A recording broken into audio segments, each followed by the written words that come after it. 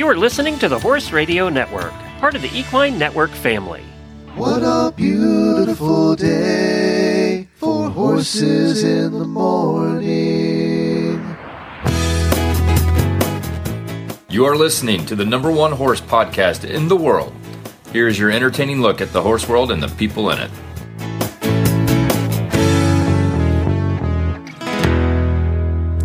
Well, good Tuesday morning, everybody. I am Glenn the Geek in Ocala, Florida. And I'm Karen Chatton from Gardnerville, Nevada. And you are listening to Horses in the Morning on the Horse Radio Network for March 14th, episode 3137. Good morning, Horse World.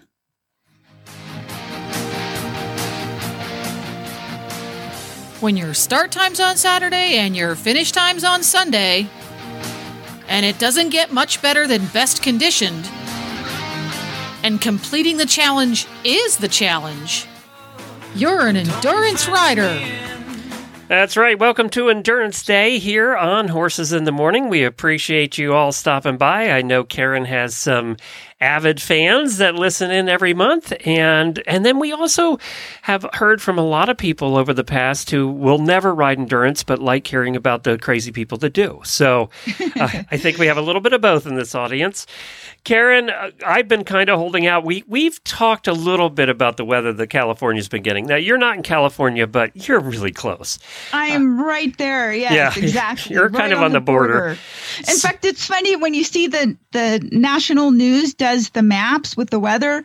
They have the state line for Nevada and California, and they show the weather for California, and it's like they cut it off right at the state line as if the storms just stop and don't come over. Like, we're right over here, people. We're still getting all the weather. It still keeps coming. The only thing people know about your state is Las Vegas. I mean, let's be honest. I know. Exactly. If it's not happening in Vegas, it doesn't happen. Exactly. We're on the other side of the Sierras. We're at 5,000 feet elevation, so we get lots of weather here. It's high desert, but we've gotten more snow this year, I think, than we remember ever having here in the valley in the last over 30 years. It's been interesting because every month over this winter, it's been whether we can do this episode or not has been determined on whether you were going to have power. So power and internet. Yeah. Exactly. I know. So what's it been like? We're hearing about flooding in California through many of the towns in California, and then the record snows in the mountains, even above Los Angeles there. So what's the story? You're near the Sierras, right? Is that, do I have that correct? I'm looking. I can look right out my window and see the Heavenly Valley ski runs on the Sierras. On the Sierras, right? Kind of on the east side of the Sierras. Or yes? Yes. Okay. Yes. All right. I'm on this side. And it's been quite interesting. And we moved down here to the valley from living up at the top of Kingsbury Grade on top of the mountain. And I am so thankful that we are not living up there this year, because their snow, like Palisades, Tahoe, has reported that they've had something like 54 feet of snow. What do you? Yeah, where do you put it off? Can you even see your house anymore? I mean, I know. And roofs are collapsing. 2 supermarkets have closed down because of safety concerns of the roofs. Oh, I see the big flat roofs. Yeah, I can see that. We had a flat roof at our house in Pennsylvania, and we were always having trouble with it. Yeah. So, I mean, you're talking like... This one ski resort says 648 inches of snowfall this season. So it's 162% of average. And now it's been warming up this new atmospheric river. They've got all these new names. I know. It's funny how they've invented so many new names for weather. Yeah. So it's coming in and it's wet and it's warmer. So now it's adding weight to all the snow. And a lot of people most of us should not be up on top of a roof trying to shovel several feet of snow off to begin with. And then we get the ice dams that are building up underneath. So it's icy underneath the snow. So it's extremely dangerous to be shoveling snow off of some of these roofs. I mean, I saw a video yesterday. Somebody had a snowblower on top of their roof, and they were shoveling the snow into the snowblower to try to clear some of the snow off of the roof. So, and your roofs up there, crazy. you're in the mountains. Your roofs are made for holding a lot of snow, but not this much snow.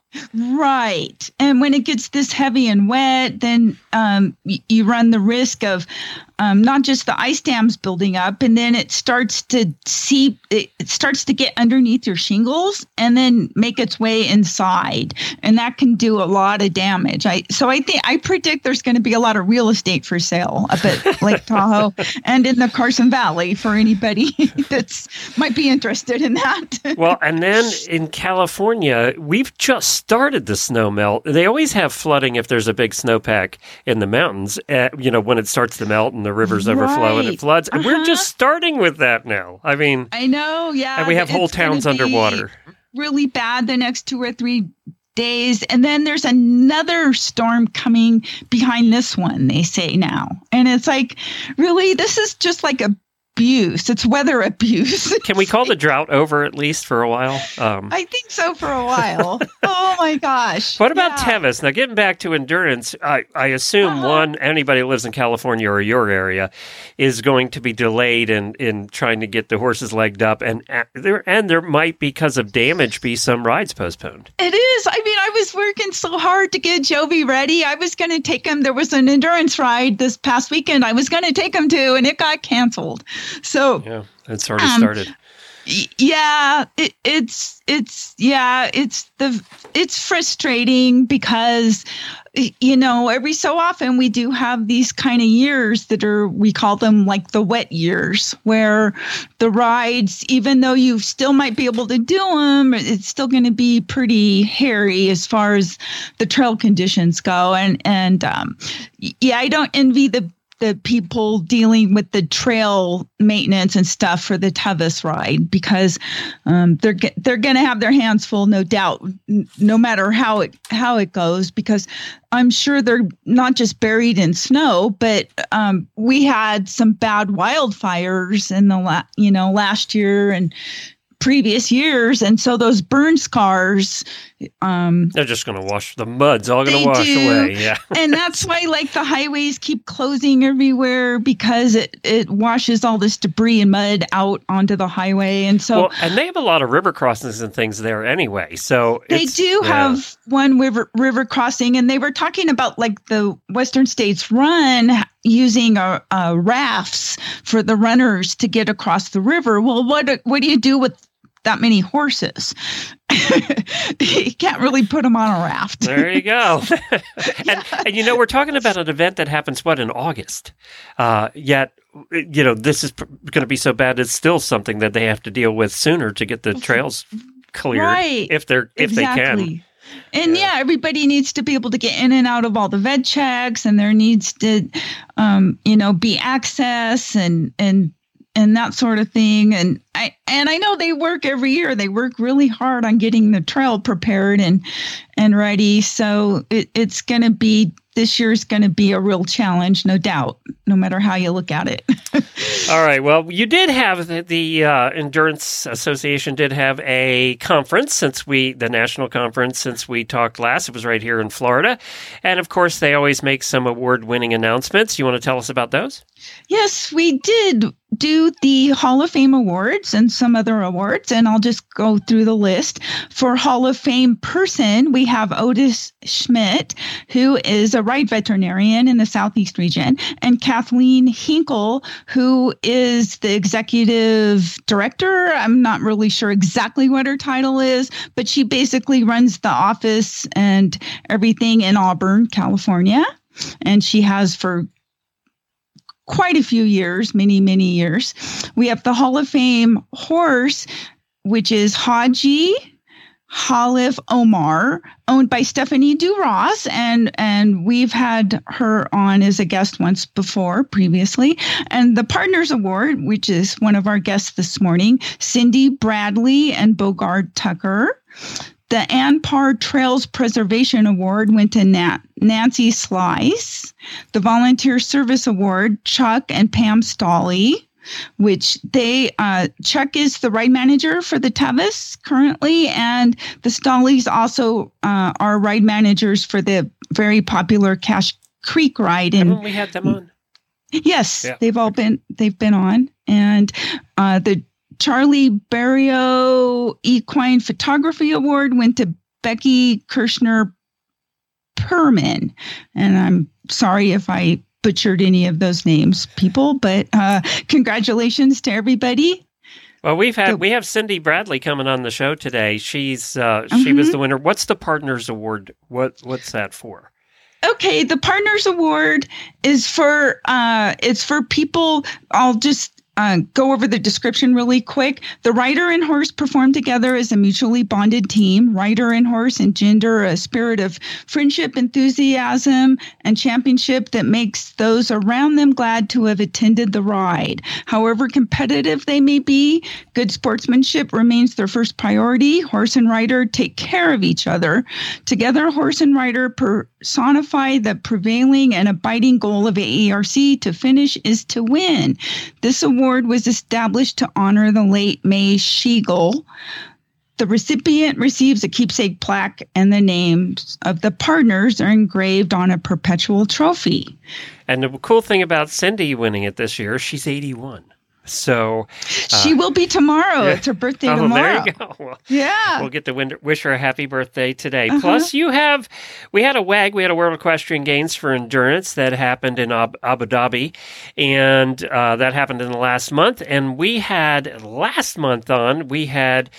Karen and Jessica on, who were competing there, and we're having them back to talk about it.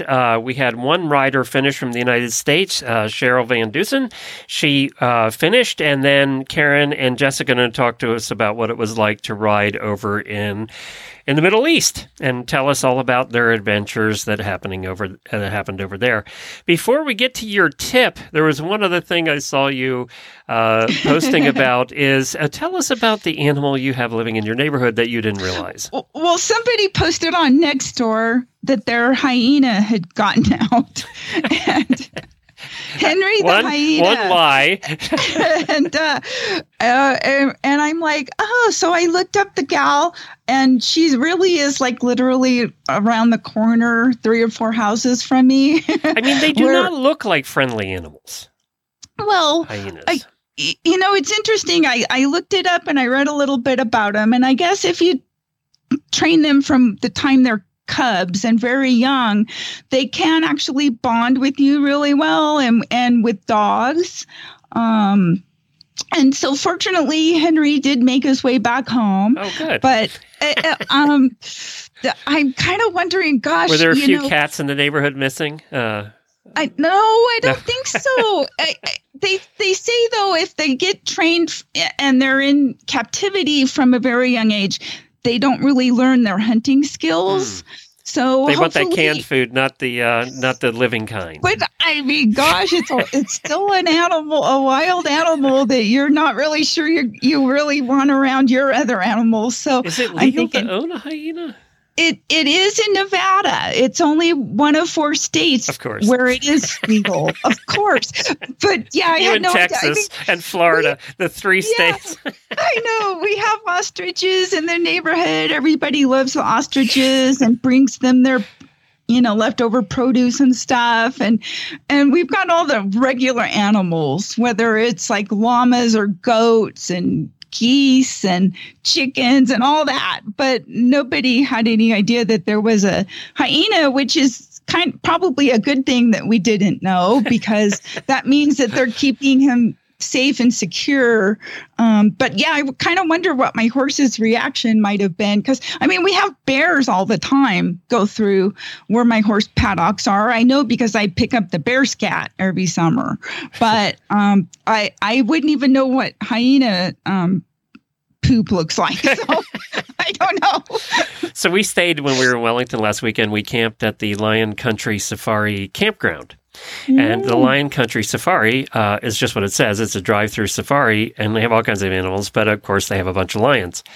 And it was interesting every day and every night hearing the lions roar, because they were right beside where the campground is where their fields and stuff were.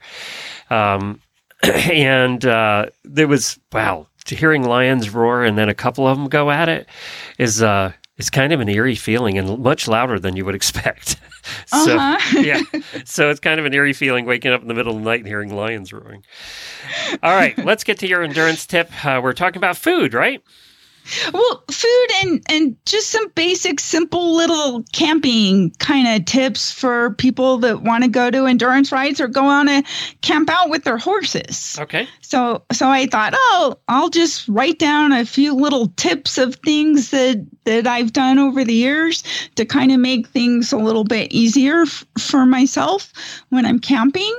And the first one is to use, they now make silicone storage bags that you can store your food in. And the nice thing with these being that they're silicone is that you can put them into like a pot of boiling or hot water. So if you want to pre-make some soup or stew or spaghetti, pasta, or even stuff like ribs or chicken, you can toss it into a pot of boiling water to warm it up. And then use that like on a camp stove. So even those that don't have a fancy living quarters with microwaves and convection ovens and all that sort of thing, just a simple camp stove where you can just turn on a pot of water, you can heat up a whole meal using those silicone bags. I think I've seen those. I have to take a look. Yeah, they're kind of handy, and then they're reusable. So, but they can be heated. They can be boiled. They can be put in a microwave or whatnot, and then you can just sort of fold it up and put it away for when you get home. You can, take care of cleaning it back up and reuse it again 100 times over. Another tip is to use like a mason jar. And of course, Tupperware works too. I kind of like jars because of the glass. So you can put your, make a salad, pasta meals, cut up fruits and veggies, and you can eat directly out of the jar. And then if you're sitting outside and you want to get up for some reason, you can just put the lid back on and keep it clean and free from getting any insects or roaming dogs into your food. Another tip that I always liked that saved me a lot of money buying ice over the years is I use 2-liter soda bottles or a milk jug. You just rinse them out, fill them up with water, and freeze them ahead of time, and then put those in your ice chests or your coolers, and it keeps everything cold. Your ice, now you're not going to have ice melting, which can kind of make a mess of things. So as it melts, you also have another supply of water to use as you go, which is sort of nice. So it keeps everything neat and clean. And the solid ice from the bottles keeps everything cold for days, literally. If you've got I used to use a really nice big ice chest before I got fancy enough to get a living quarters with a real refrigerator in it. So that's a nice tip to not just save you money, but keep things kind of neat and clean and give you an extra supply of water for drinking or for whatever you might need it for. And then the final tip is if you're allowed to make a campfire where you're camping, is to ahead of time. And this is kind of a useful tip for if you want to recycle and reuse stuff, is I saved my toilet paper rolls, those little brown cardboard centerpieces that are in each toilet paper roll. Yeah. Save those, and then save your dryer lint and stuff the dryer lint in the toilet paper rolls. Oh, we talked about this in the show about how dryer lint's so good for starting fires. And it's, and then just shove a few of those into a baggie and throw them in your horse trailer. And now you've got a really good fire starter. This one lady was using them to stuff her pillows, and I was like, ugh. Oh, Yeah. no, mine. I think most of my dryer lint is probably horse and dog Yeah, hair. exactly. So, Yeah, theoretically it's clean because it went through the washer, but exactly. Theoretically. Yeah. Well, those are great tips. I never thought about a couple of those. Those are great tips. We do a lot of camping, so that's perfect. Yeah. All right, very good.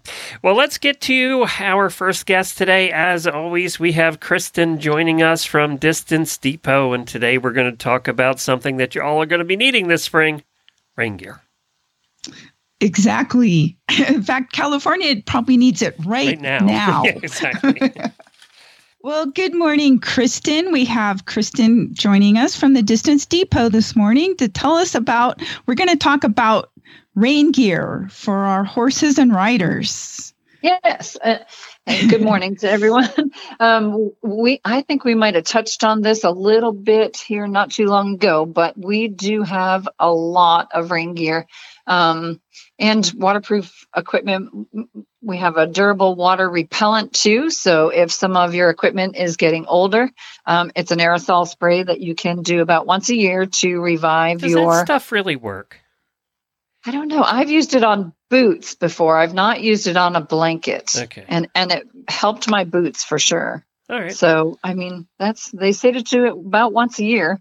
And, I think some of the products too it depends on the original waterproof ability of them.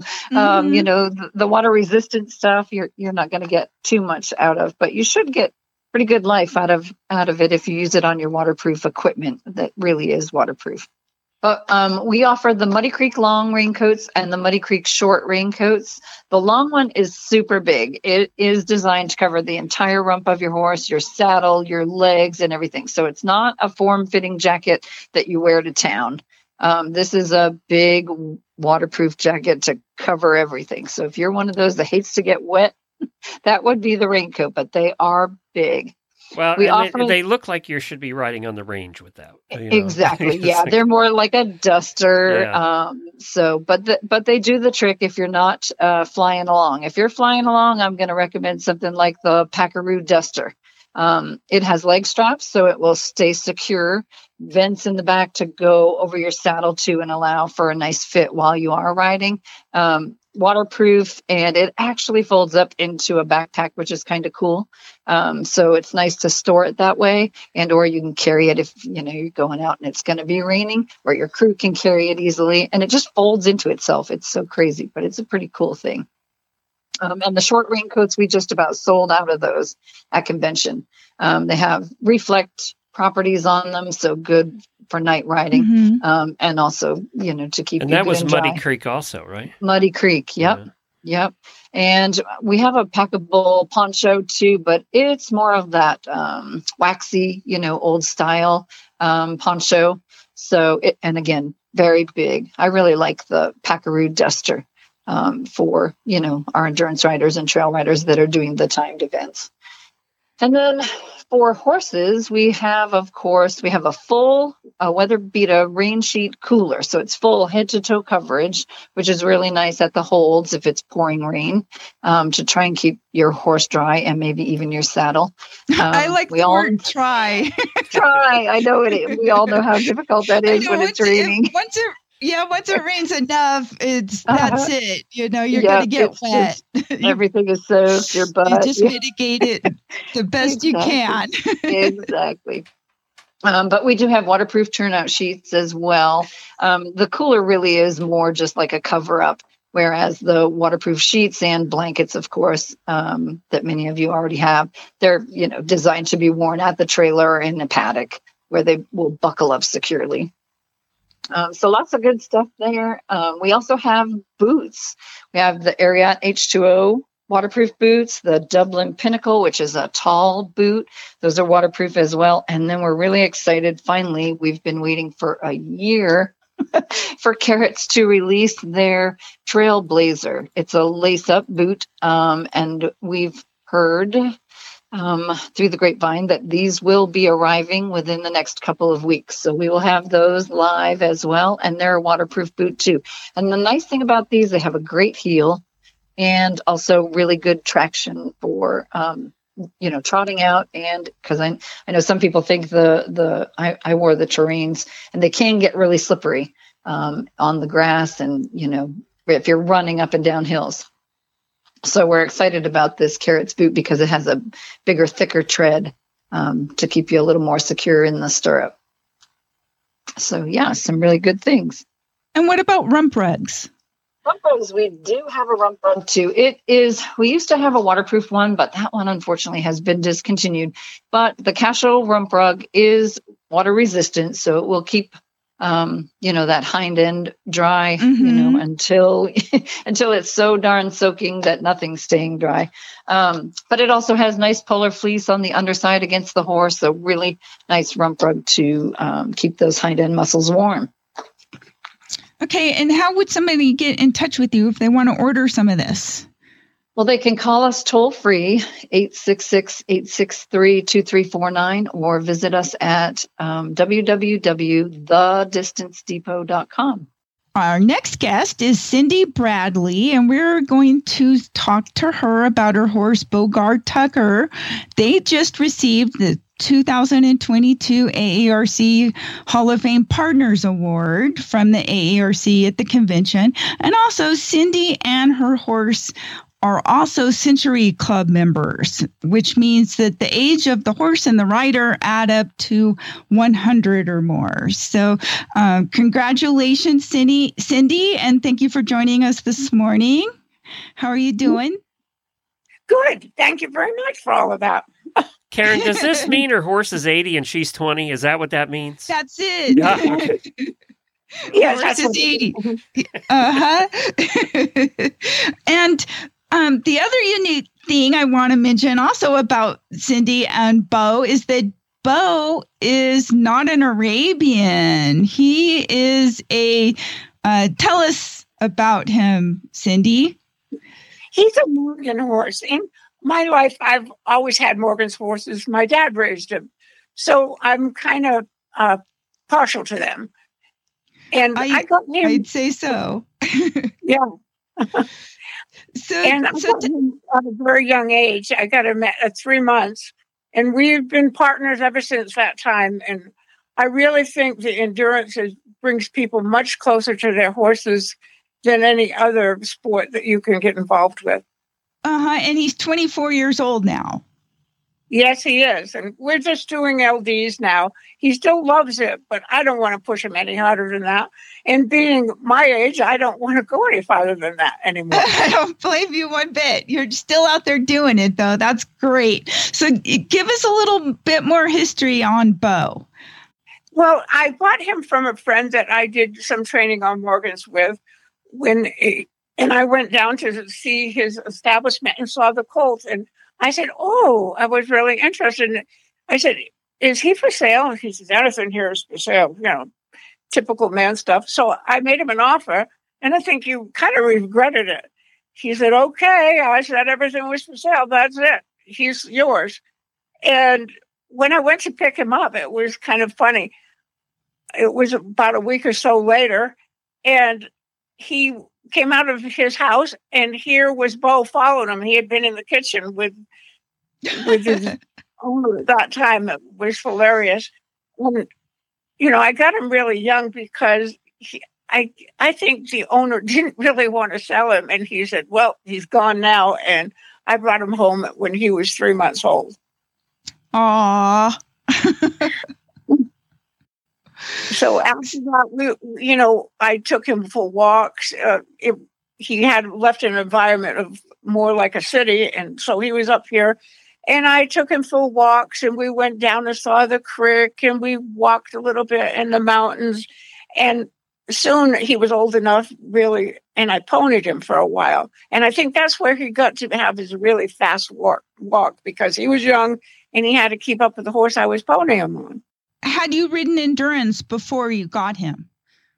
Yes, I did on another Morgan, and she was getting older. And so I kind of traded off very slowly. And then I also rode Steve's horse on endurance for a while in the very beginning when Bo was young. I switched back and forth more than I did later on. So I know you have a story to tell about him, about something to do with a veterinarian. So tell us that. Yep. He grew quite fast, and I try to keep up with the feeding program. But when I went to the vet, she said, he didn't really have great conformation, or never has. He said, this horse is never going to do endurance. And I said, oh. And I was a little bit heartbroken. So I just did 25s with him for quite a few years. And I could see that he was handling that just fine. So we upped it to 50s, which I would have probably done 50s a lot sooner, but I was really worried that he couldn't do it. Well, he has over 7,000 miles of endurance now and only probably less than 1,000 LD miles, limited distance. So I think he made out quite well. I think so. And so what are some of your favorite rides that you enjoy the most? Oh, I think I've always enjoyed the XP, the duck rides the most. Mm-hmm. It's places that I would have never gone otherwise, the Grand Canyon and places like that. And sure, yeah. Death Valley, which isn't going to, I guess that's not going to be anymore. So it's places that I would have never seen. That's why I like those rides the best. Of course, I do our little club rides up in Idaho City, in Idaho. But my favorite is definitely getting around and seeing all those other places. Cindy, I got a question here. You, by the way, happy birthday a little early. Apparently it's your birthday tomorrow. Yeah. So you're, and I don't think it's a secret, you're turning 81. So what do you do to keep in shape? What do you do to keep in riding shape? Do you do it? Do you do anything particular? I try to do a lot of walking. This time of year in Idaho, it's pretty hard. I do a little exercises, and I've had a knee replacement, so I have to keep up on, physical fitness a little bit more than I probably would have if I didn't have the knee replacement. But basically walking and riding as much as I can, slowly, just trail rides and stuff like that. Gotcha. Okay, good. It's funny because Karen did a post yesterday about getting older, and I just turned 62, and you do start to feel things. So you're still at 81. That gives us all hope, by the way. I'm just saying. Oh, thank you. It does. Yeah. Yeah. It's how much you want to do it, I think, is what the reason is. And I want to keep riding. So I managed to be able to climb back on and go for it. And I think the riding helps a lot too, because there's a lot of muscles there that you don't use anyplace else. Oh, it's a full body workout. People that think that horse riding isn't really exercise, they need to get on a horse and go ride it 50 miles. Yeah, or 100 miles. Right, exactly. Right. Why? So this, we explained at the beginning of the show what this award was for and why this award exists. I'm going to ask you a tough question because it's going to make you think about yourself a little. Why do you think you won it? Like I said, over the years of riding endurance, you become very close to your horse.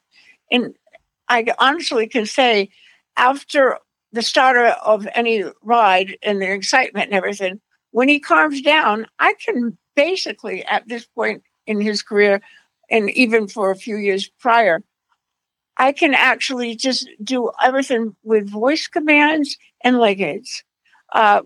He settles down and I can tell him walk, trot, canter, whoa. I don't really have to use the reins and, leg aids. But the funny story is he knows some of these trails so well. One day I was about to make a mistake, and Bo's no is always back up, back up, back up. Nothing to hurt you. Just, no, we don't do that. And he backs up. Well, he was more right. I have backed up for so long. I said, okay, smarty, you go that way, but you're wrong. We got down the trail about a quarter of a mile, and here are the ribbons. And he was right. And I had to pat him and say, good boy. Part of this award, too, is you. I mean, part of this is good sportsmanship, and basically what the award basically says is it's somebody that you enjoy, that you, when you see them on the ride, you're happy they're there, right? So, and I think you're, from just a little I'm talking to you now, you seem the kind of person that you're just going to be friendly with everybody on the trail. That's correct. Yes. It's a sport I enjoy, and those people enjoy it, so we have a lot in common. And yes, I'm very try to be friendly with everybody. And you mentioned that now you've got Bo where he's more manageable, because I remember you riding him, and he was quite the little freight train for a while there. Oh, yeah. Yeah, I think it comes with age and years of doing this sport. He knows there's no sense in wearing himself out in the first month. He still leaves that way, and probably some of it is the years and the age, and he comes down a lot quicker than he used to. I can remember following you down the trail going, "Whoa, I want to slow down," and all he wanted to do is pass you. I know. I remember we were both hanging on. Yeah, we were. Slow down. I know. So is Bo one of the highest mileage Morgans in the sport? Yes, he is. Yeah.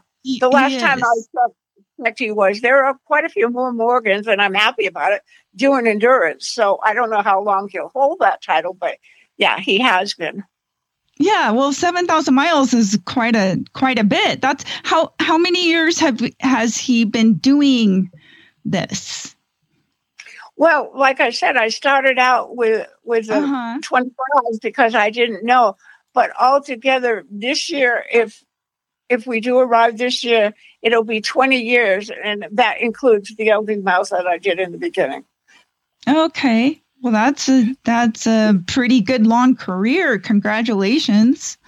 Yeah. And let's also just mention your husband briefly. Steve is a ride photographer. And yep. Mm-hmm. And how long has he been doing that? For as long as I've been riding. That was how I got him to go. I got a girlfriend that did endurance up here in Idaho, small endurance. And I knew that if I wanted to do this, I had to get him to come somehow. So she said, well, bring him down and let him photograph my ride. It was in the beginning when there wasn't people photographing a lot of rides, at least in Idaho. And so that's how we started. And we've looked back over some of the first pictures that he did.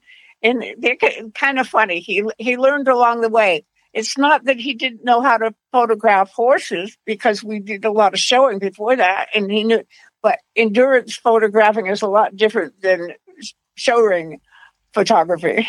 Sure. And I know he goes out of his way to find really good locations and spots to get the good shots.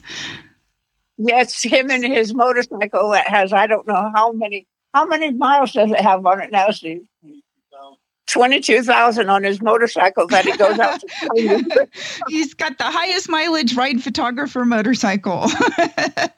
No doubt. Well, Cindy, thank you for joining us this morning, and congratulations again on your award, and give Bo a carrot and a hug for us, okay? I will. Thank you so much for checking in with me. And our next guest this morning is Jessica DiCamillo. She represented the United States, her and her mother, Karen, at the WEG last month. And Jessica is joining us to give us a little bit of an update on how all the events transpired. So welcome, Jessica. Hello. Hi. So give us a little bit of an overview of what went down over there and what it was like to get to ride in the Middle East. Okay. So we got the horses over there, and they traveled really good, and we had, I think, a week to get the horses ready for race day, and it was actually good weather, the couple days we were there at the beginning with, and we're like, okay, this is going to work out, and it just kept getting hotter and hotter, and we were like, uh-oh, and as it kept getting hotter, the course kept getting drier, and when the course got drier, that means it got sandier, and so we were a little worried about that because, once you get heat and then you get deep sand, it's one of those like, okay, this is going to be a different kind of strategy.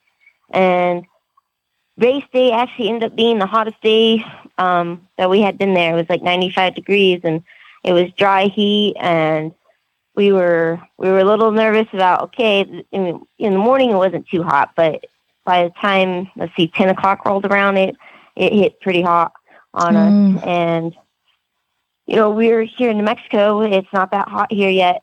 And, it's hard to compete against horses that are in that heat already. And, we came from body shaped horses here in New Mexico. It was still snowing. And so we did the best we could do. We wish there was more water stations. They kind of had limited the water stations. Like, they made it where the crew points, this is the only places you could have water. And I felt like there should have been a lot more water when it got hotter in the day. I don't think we were planning on it being that hot. And so our horses got a little toasty, but things happened. I think there was 160 riders that started and only 45 finished. And so that tells you right off the bat that the course and the day was pretty difficult. And what was the terrain like? You were in Abu Dhabi, right?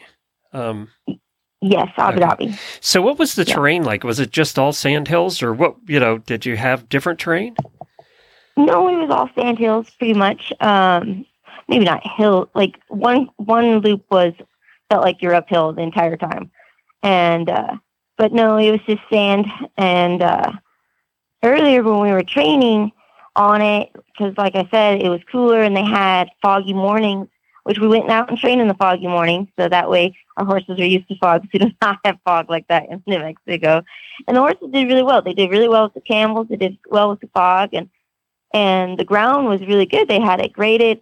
It was going to be really good footing. But, you can't plan on, the heat sucking the moisture out of the ground and the ground not being as hard as what you had originally made it.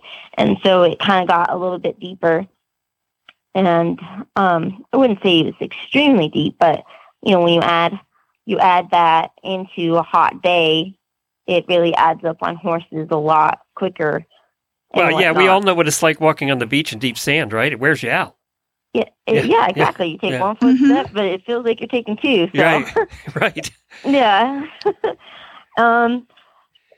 The other time, like the OC, they set up a beautiful ride. They managed it really wonderful. And other than that, I just would say that the changes, when, you're planning on for Italy and then it changes into the desert, it's one of those like, okay, we got to change our strategy, but, it's hard to get the heat when the United States is in winter kind of thing. Yeah. So that was I think the most difficult thing for us to try to, because it's hard to get your horse in shape for a 95-degree day in dry heat. And so I think hopefully the next time anything happens, or in the next world or whatnot, we'll be able to compete here in the States for what's going to happen wherever the world is. I think they announced it in France in, I don't know what month or whatnot, but we have horses that would be like France. So that would be kind of exciting to go and represent again. So tell us what happened to each of your horses. What, why did you guys end up getting or not finishing, or who did finish, and give us that little bit of news. So I had 3 of my horses go, and so Mom and Marissa were riding my other 2, and I was riding one of my other ones, Rocket. And so we were doing great. We got a wonderful start. Like, how it's always chaotic. We were doing our thing over. We got over about 30 minutes before the start time. We got on board. We went over and we were doing our thing over in a little area, and everybody's like loping around doing their thing and being commotionable over there. And it was funny. They had an air compressor machine, and I guess they were airing up the tires. So then all of a sudden, everybody started coming on our side because that air compressor machine was making lots of noise. And we're like, okay, stay focused, horses, stay focused. And I was super excited and proud of them, how focused they stayed at the beginning of the ride. They're like, okay, Mom, we'll just do our thing right here. We don't care about everybody else. And they started counting down, 10, 9, and we're like, okay. And like last time I was there, when they counted down, like at 1, people were racing out of there. And, when horses are getting at Mach speed, some were bucking, some were misbehaving. And then we're like, well, we didn't want to get in the middle of that. But as one hit, like, I guess they were on their far circle or whatnot of doing their lap. And I was like, okay, well, let's go. And so we raced out the little pocket. And I guess it was like a quarter-mile stretch, mile down until we got onto like the trail where it kind of got a little bit narrower. And so we kind of like popped our horses out across the line and got back over to the right and just kept going. And it's dark, and everybody else just, they were doing their commotion on the far left, and our horses were like, okay, like they would look over there like, wow, that's a bunch of yahoos over there, kind of thing. And it's like a NASCAR start, right? Like a NASCAR. Exactly. Well, and we got cars to our right going down the road, and cars going down the left. So, and there's a lot of things to be looking at, but we did really well about just staying focused. And that was our main thing was we didn't need to waste any energy. We didn't need to be bucking. We didn't need to be doing any of that. And they were really good about it. And we were blessed that our training course that we had done all week ended up being the first loop that we got to ride. So the horses they really knew it already. And so when we got on the trail and we get to the first water crew section, and I remember it's dark, and so it's kind of cool still. And so, we kind of do our little call for our crew, and it's like, okay, I don't think they're here. We're just like keep trotting through all the people, and just like, people get out of the way, here we come. It's dark. Nobody else can see who you are, and so they're trying to figure out, is this our people? Is this our people? And so we make our way through the first, and I text in, and I say, hey, pass the first water vet check. We'll see you at the next one. And so our crew got to the next one, and they did really good, handed us off waters, and we were doing perfect. And so we get in on the first loop, and there's just lots of commotion. And I have a younger horse, like he's not too young, but he's younger to a big event. Let's put it that way. And with all that commotion, he's looking around like, oh, what's going on? And like sitting his heart rate at 68. And it's like, okay, dude, come on, focus down. And he finally focused, and we were able to get him through, got all the horses through the first vet check. They all looked great. And we're like, okay, good. And it took us a little longer than we thought to get him focused and cooled down, at least on his part anyways. And we were riding as a team right then, so we were waiting for him. And so it didn't take our normal 2 to 4 minutes. It took us a little bit longer to get him focused and get down. The buckets were wonderful. They had lots of buckets at the vet check for us to use.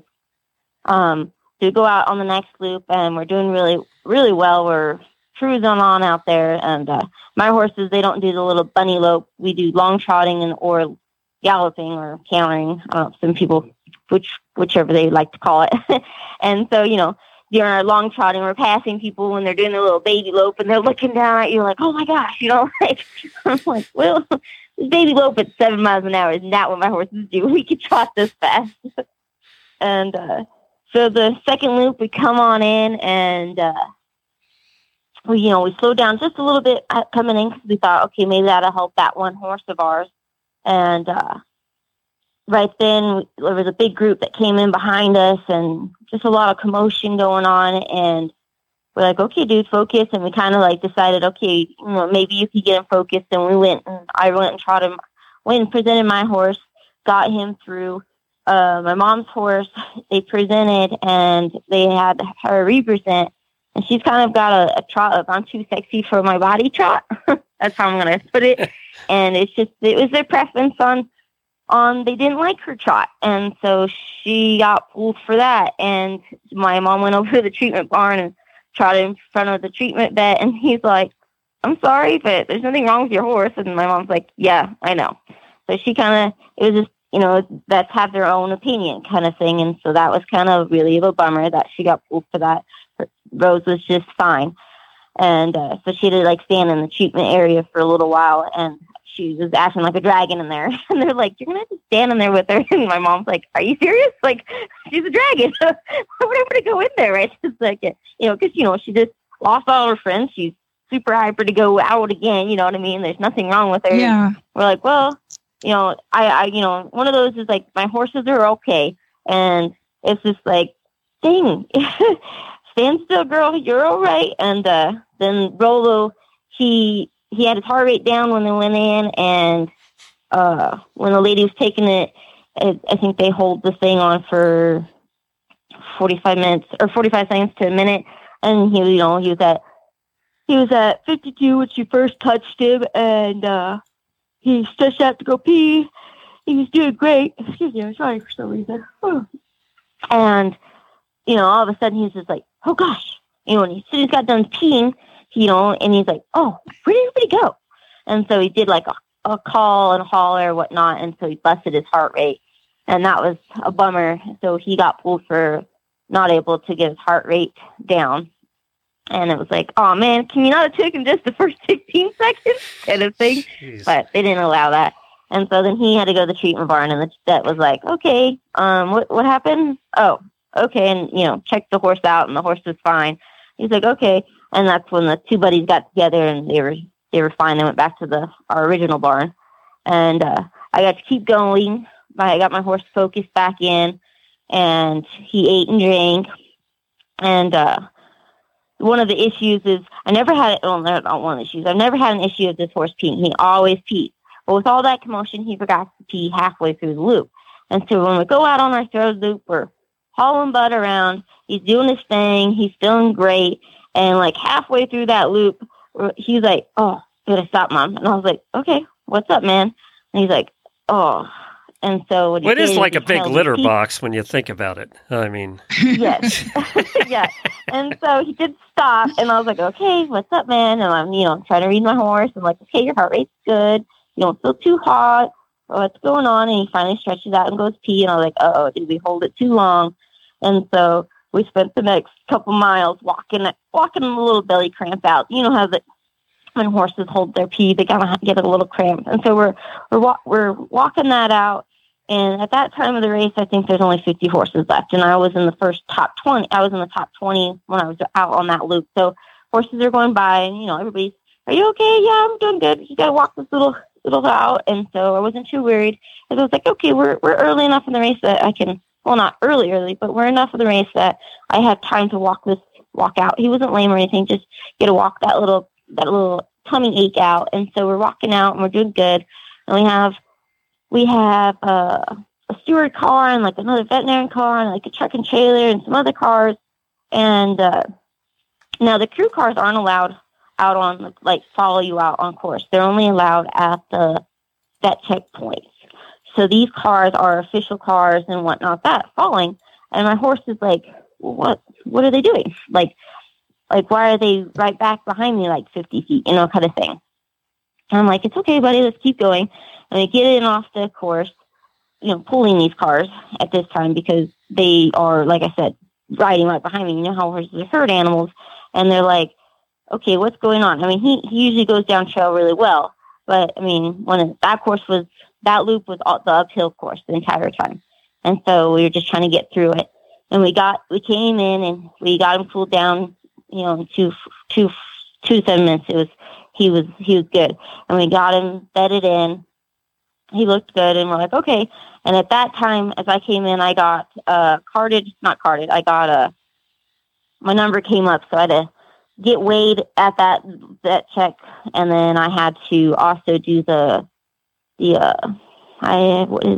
foot, where they put the thing around your horse's foot to test it. I forgot what they called it right this moment. The sensitivity test. The sensitivity test. The FBI sensitivity test. This horse, he usually doesn't want anybody else touching his legs, so I was a little worried about it. I was like, well, we've gone 60 or 70 miles. I think he should be all right, I hope. I thought to myself.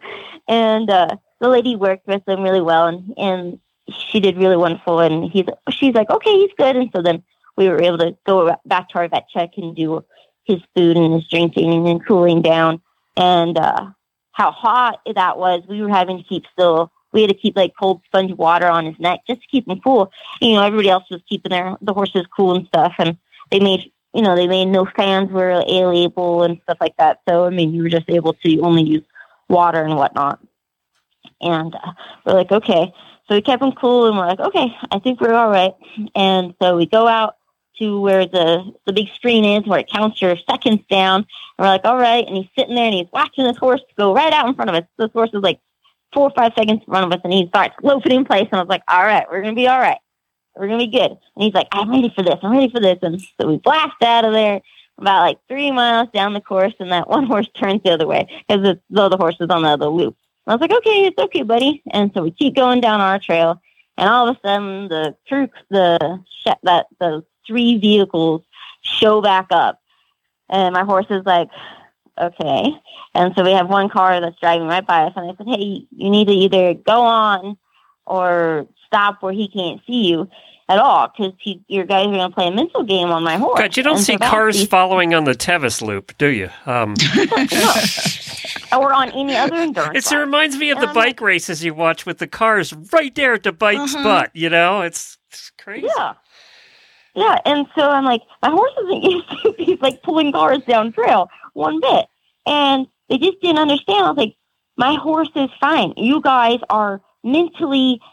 You guys are playing mental games to my horse. You guys either need to go on and whatnot. And I'm trying to call back to the base camp to tell my Shepke, hey, you need to try to get these cars off of me. Were they spectators or who were they? No, it was there was a steward out there. There was a veterinarian, because a vet out there, like a vet steward or a vet official. Person but any other endurance race I've ever seen, they're not driving around following the horses. Exactly. And that's what I was getting so mad about. Like, why aren't you following anybody else? Why are you following me? And the steward, he understood. So he left way in front, and he's like, okay, I'll go way up here. But I couldn't get that vet born to back off. And we finally got the truck and trailer to back off.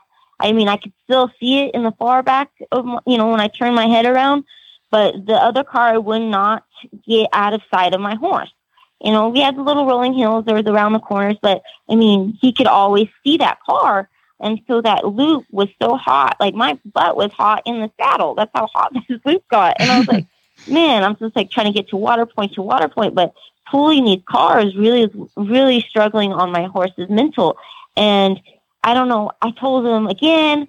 And by the end of the loop, I waved him back up here and I said, okay, you're really struggling with my horse. Because I was just we're wasting time out here because I couldn't get, my horse didn't want to trot because he was like, hey, why can't I just wait for these cars? Or well, why am I fooling these cars? I feel for him, really. And I'm just finally I was able to get this guy, and he would drive 200 yards and stop.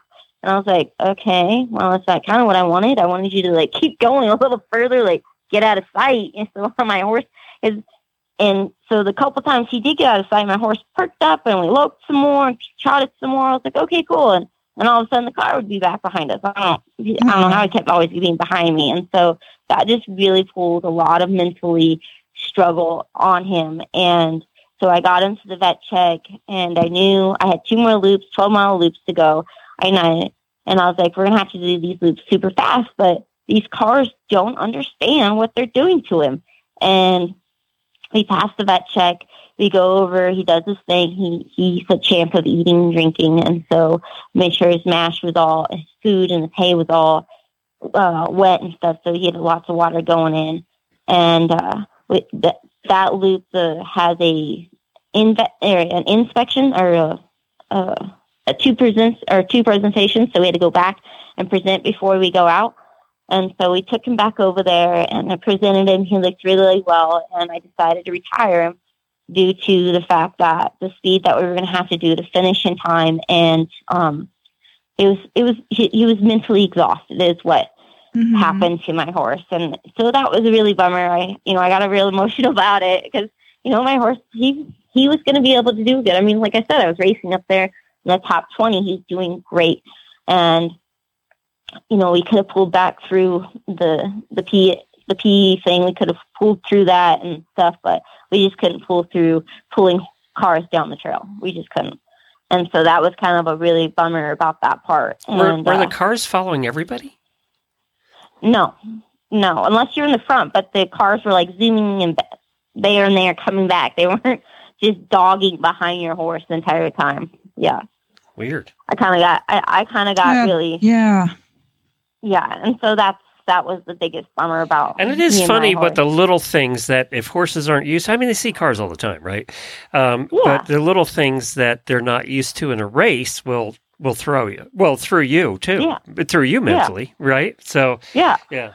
It's just like, wow. Like I didn't realize, like, dang, you're pulling this car through the desert. Like it'd be like a horse sitting back there, 50 yards. You know how horses want to wait for that horse or whatnot. Well, these cars were doing the same thing, pulling them back. He was still going forward, but just not as well. And there aren't too many rides in this country where a car could follow anyway. So I mean, it's like a whole different world. No.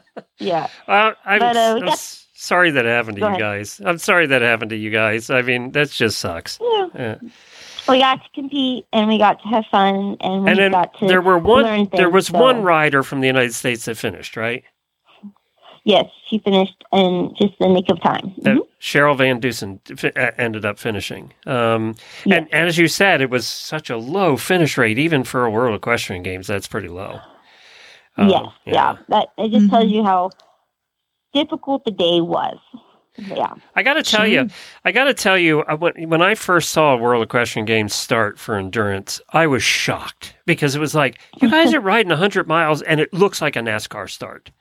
When you all hit the first corner, half of you are going to wipe out. It just is at a dead run with, you're right. And the other thing that surprised me too, and it came through with what you said, is when you get to the bend, it's craziness. I mean, it's just a lot, especially at that level. There's so much activity and so much noise.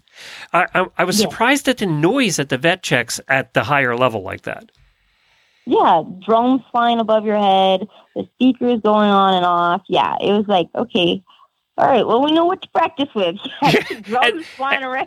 And the grooms from other countries, I won't say which ones, but the grooms from other countries tend to be loud too. So it was, there just seems to be screaming.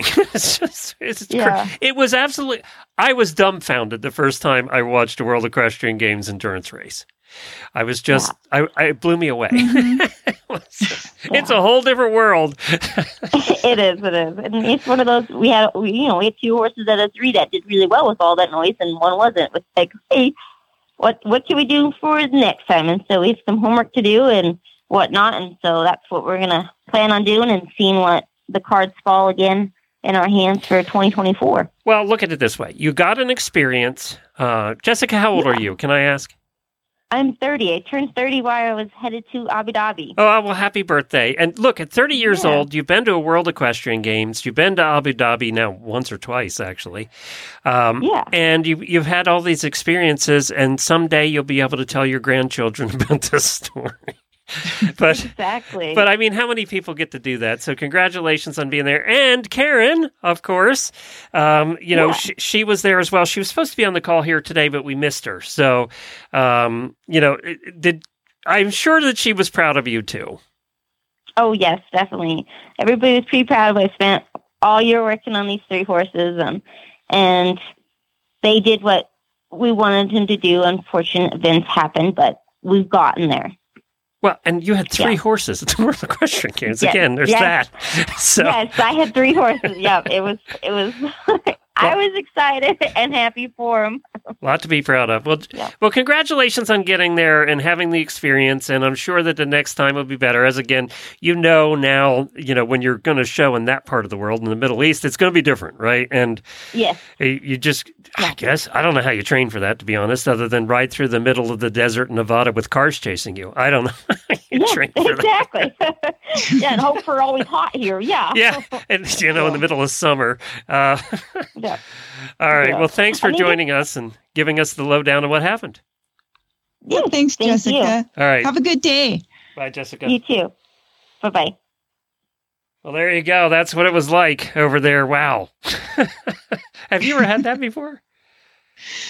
Not usually. No, I do remember like on one of the XPs riding across like Nebraska or Kansas, and the mail truck would speed by us. Yeah, but that's different than being on followed. a dirt road. Yeah. But yeah, that is different. But yeah, and it does take away the focus of you and your horse. I mean, I just pictured the Tour de France with those cars right behind the riders doing 40 miles an hour. You know, right.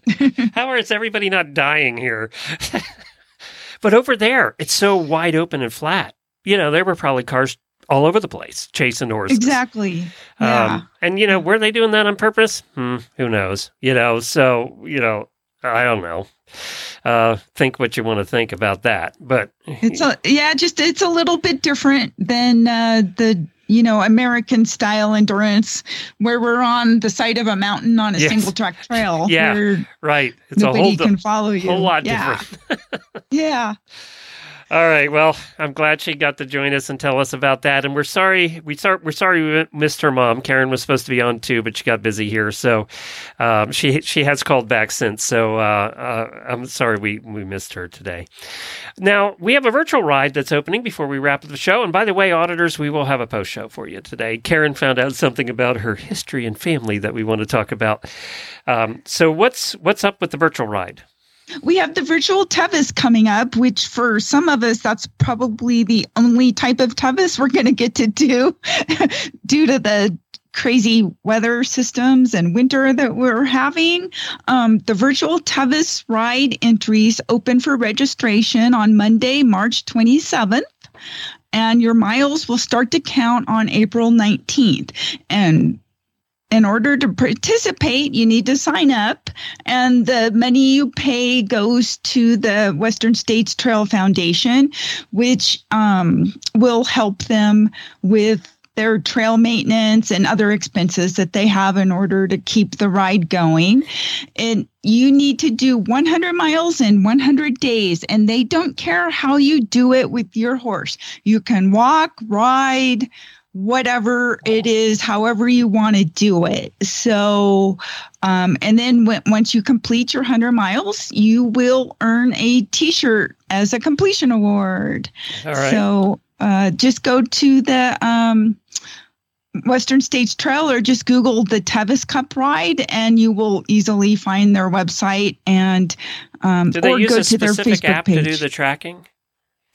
They do, and you can go and you can log in physically. You can enter your miles, or you can just upload your GPS tracks from whatever app you might use. Okay, you so can use multiple different Ride with GPS or a Garmin or anything like that. You can just directly upload your miles, and it will keep track. And this is something that Jennifer and Nigel should do.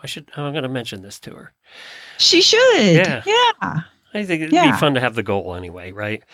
It is. Yeah. And it gets you out there. Like last winter, I was still leading because I had just gotten Jovi over healing from the sarcoid that he had, and we were getting going finally, yay. And so we were doing a lot of actual hand walking around the neighborhood, which as it turned out, that was perfect because so many of my neighbors have yard arc and windmills and all sorts of stuff. And by exposing him to all of that, it actually helped train him a lot so that I was actually able to safely ride him through 2 parades last year.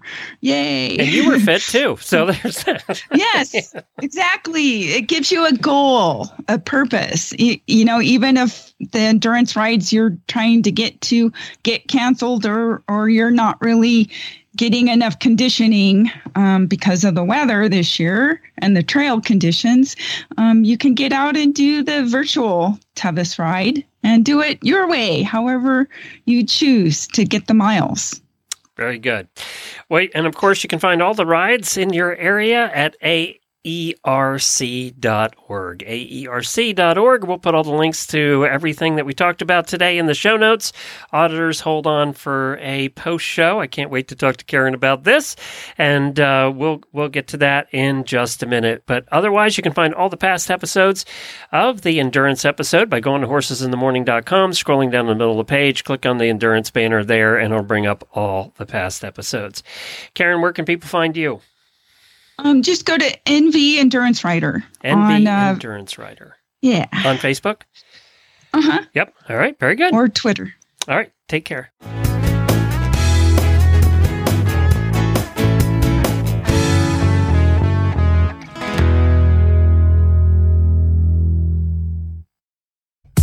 Time for the Auditor Post Show. We want to remind you that this is not always safe for work or the kiddos. Thanks for hanging around for our nonsense. This will probably be safe for work today. I think you're probably okay there. So we shouldn't swear a lot about Karen's family, or maybe we will. So this is nothing to do with horses, but tell us what happened. So I get an instant message, private message sent from somebody, and I'm thinking, oh, is it spam? Should I even look at it or answer it? And as it turned out, it is a cousin of mine from my uncle.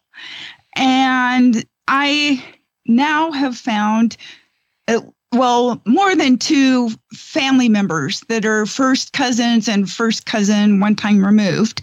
But actually, there's like 7, 8 of them. And you didn't know about these people? Didn't know. Nobody in the family knew.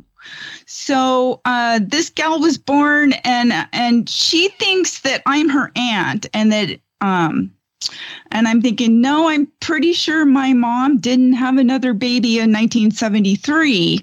So as it turned out, it was my uncle who had a baby in 1973.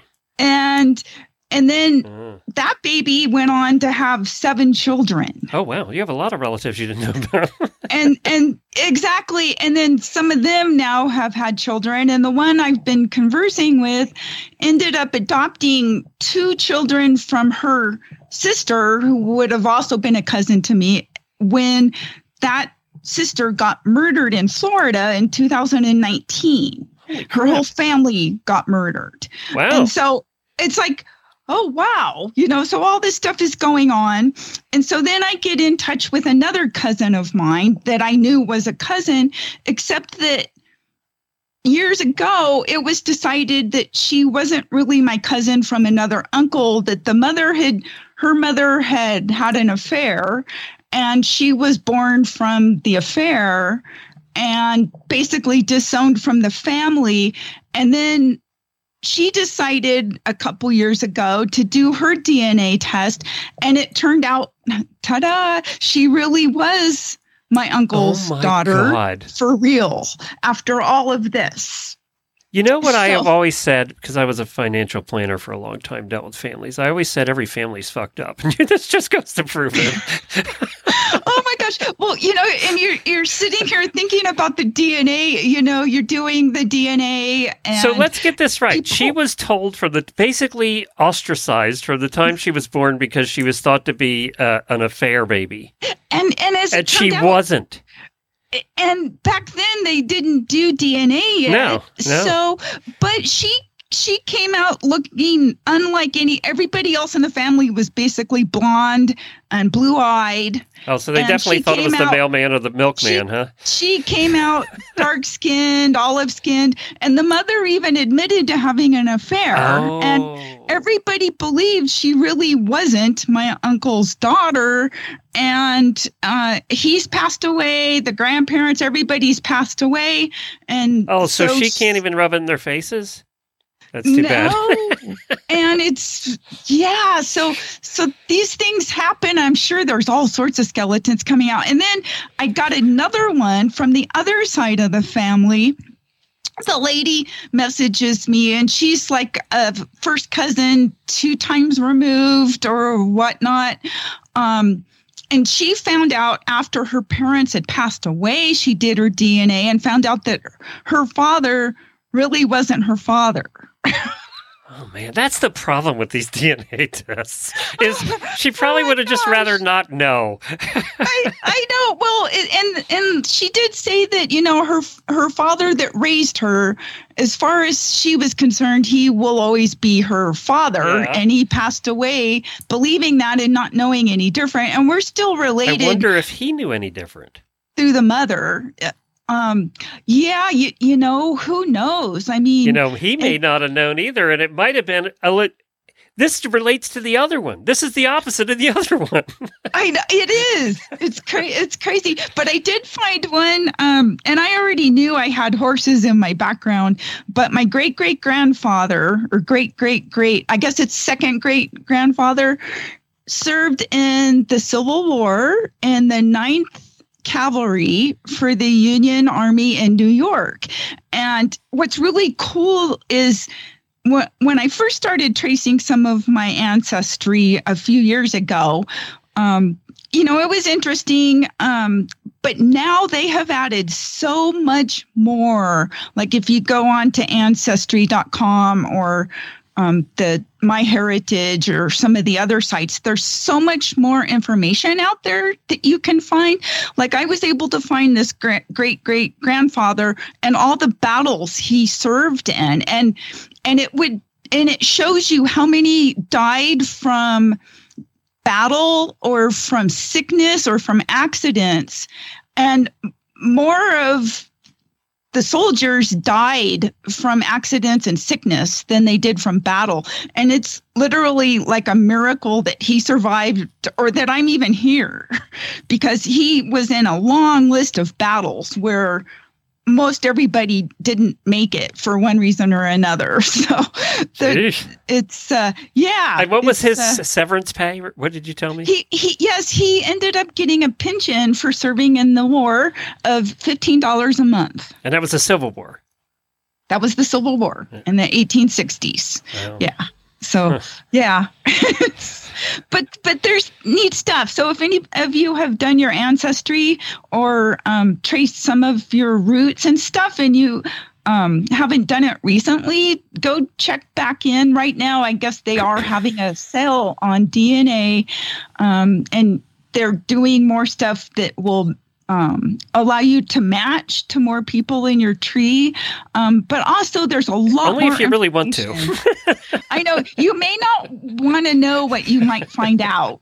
Like maybe you really aren't related. And if you all have families and you're going, my family is the exception because they're so screwed up. Nope. All families are screwed up. We're all screwed up.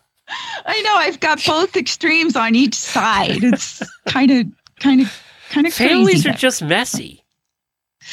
Well, yeah. And, I wonder how many skeletons are in people's closets that. Well, everybody has them, right? I mean, every human walking has one or two, and, whether you die with them or not, that's the question, I guess. Right. And I've got some dead ends where I can only go back past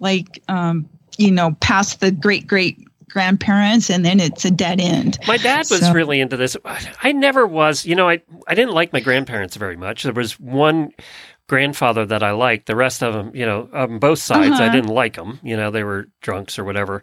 And I just didn't like them. As kids, we didn't spend much time with them, and we didn't get to know them really. And when we did, it wasn't pleasant. So I really had no interest in ancestry because I was like, I didn't like them anyway. Gotcha. Yeah. I had one great grandmother that I did know, and she did not like kids. And so we weren't allowed to speak to her or be around her. There you go. We were sent outside. The kids were to go and do their own thing and only speak when spoken to and that sort of thing. So I get some other generations may not have actually got to know some of their more elderly people, and times were a lot tougher, back, if you go back 60, 80, 100 years ago. So, but there is some neat, interesting stuff to find. Like I said, they've added so much new information. All the census information has now been added. A lot of the Civil War, World War I. One other thing I found that was very, very interesting, all the men in my family on both sides all were drafted in World War II, and the ones alive back for World War I, they all got draft cards. Interesting. So, it was a different time. You kind of wonder what would happen today if they. Now I have to ask, were your parents or? You're Okay, you're sure. Exactly. All right, you checked out, so it was just the cousins that had problems. Jeez. That poor woman. I feel so bad for her. Yeah. Yeah. So, luckily my parents appear to actually be my parents. But I mean, your cousin who was ostracized, I feel so bad for her. I know. How do you deal with that in your head? Right. Oh, it's hard. It's hard. And then the other one, how do you deal with that in your head? I mean, it's like you find out your dad's not really your dad. Yeah, I know. After you're 60 years old, kind of strange, Yeah, because I'm thinking, what? It's just going to be kind of boring, normal, everyday stuff. We're not going to have anything like that. Hello. where people, well, the big surprise was the one cousin that really was related that doesn't look like anybody else. And that happens in families all the time. Yeah. Oh. Yeah. It's there you go. There's your family history lesson. I'm sure that everybody out there that started to look into DNA have these stories too. So that's interesting. We love that PBS show. What's it called? Right. Yes. Where they go and investigate somebody's celebrities. Finding Your Roots. We love Finding Your Roots. That's a great show. The guy's good on there too. And right. Yeah, I love that show because I love seeing celebrities surprised at what their ancestry is, good or bad, right? I know. Well, thank you, Karen, for sharing that. That's interesting. If you all have had those interesting stories in your life. Wow, amazing. All right. Thank you, everybody. We'll see you. Congratulations. You made it through another post show. Thank you for all your support. Now, go ride your horse.